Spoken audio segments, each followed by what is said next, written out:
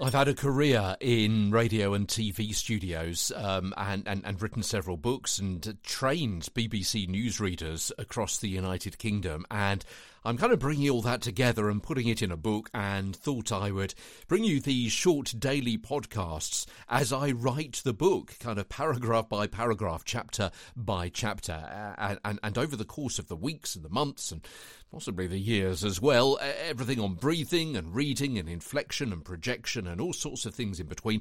Diction, articulation and pronunciation is what we've been talking about over the last few days. And people's names can cause a bit of a problem because, like places, they can often be awkward to pronounce. We had an example, didn't we, a few days ago of Smith and Smythe, and also Jose and Jose and things. Here's another one for you. If you want to write this down, how would you say this? It's a surname. It's a British surname. CHOLMONDELEY.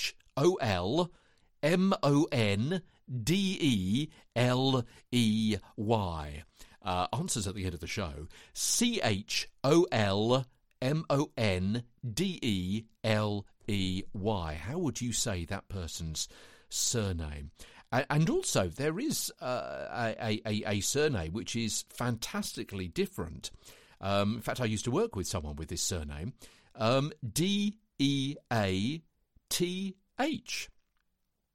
which they pronounced as Diath. You may have come across that yourself, the surname Diath. And here's another one for you, which you may want to write down. Again, answers at the end of the show. MONTMORENCY. MONTMORENCY.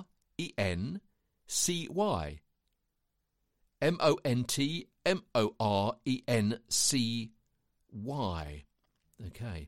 And you may be familiar with the acclaimed British actress. She's rather superb.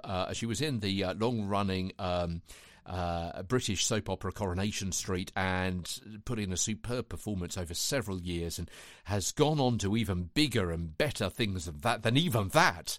And that's the world's longest-running soap opera. Julie Hesmondhalgh.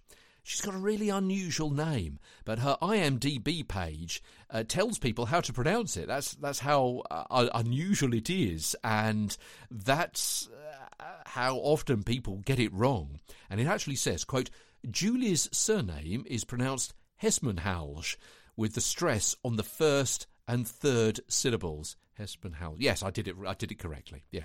So when you get to that kind of situation where people keep mispronouncing your surname, that can be quite infuriating. Or perhaps you just let it go. Let it go, like the song from Frozen.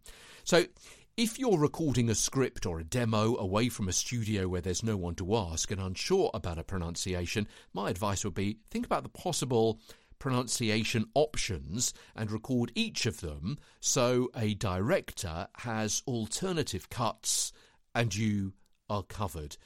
You've given them alternatives. You're not going to be called back into the studio.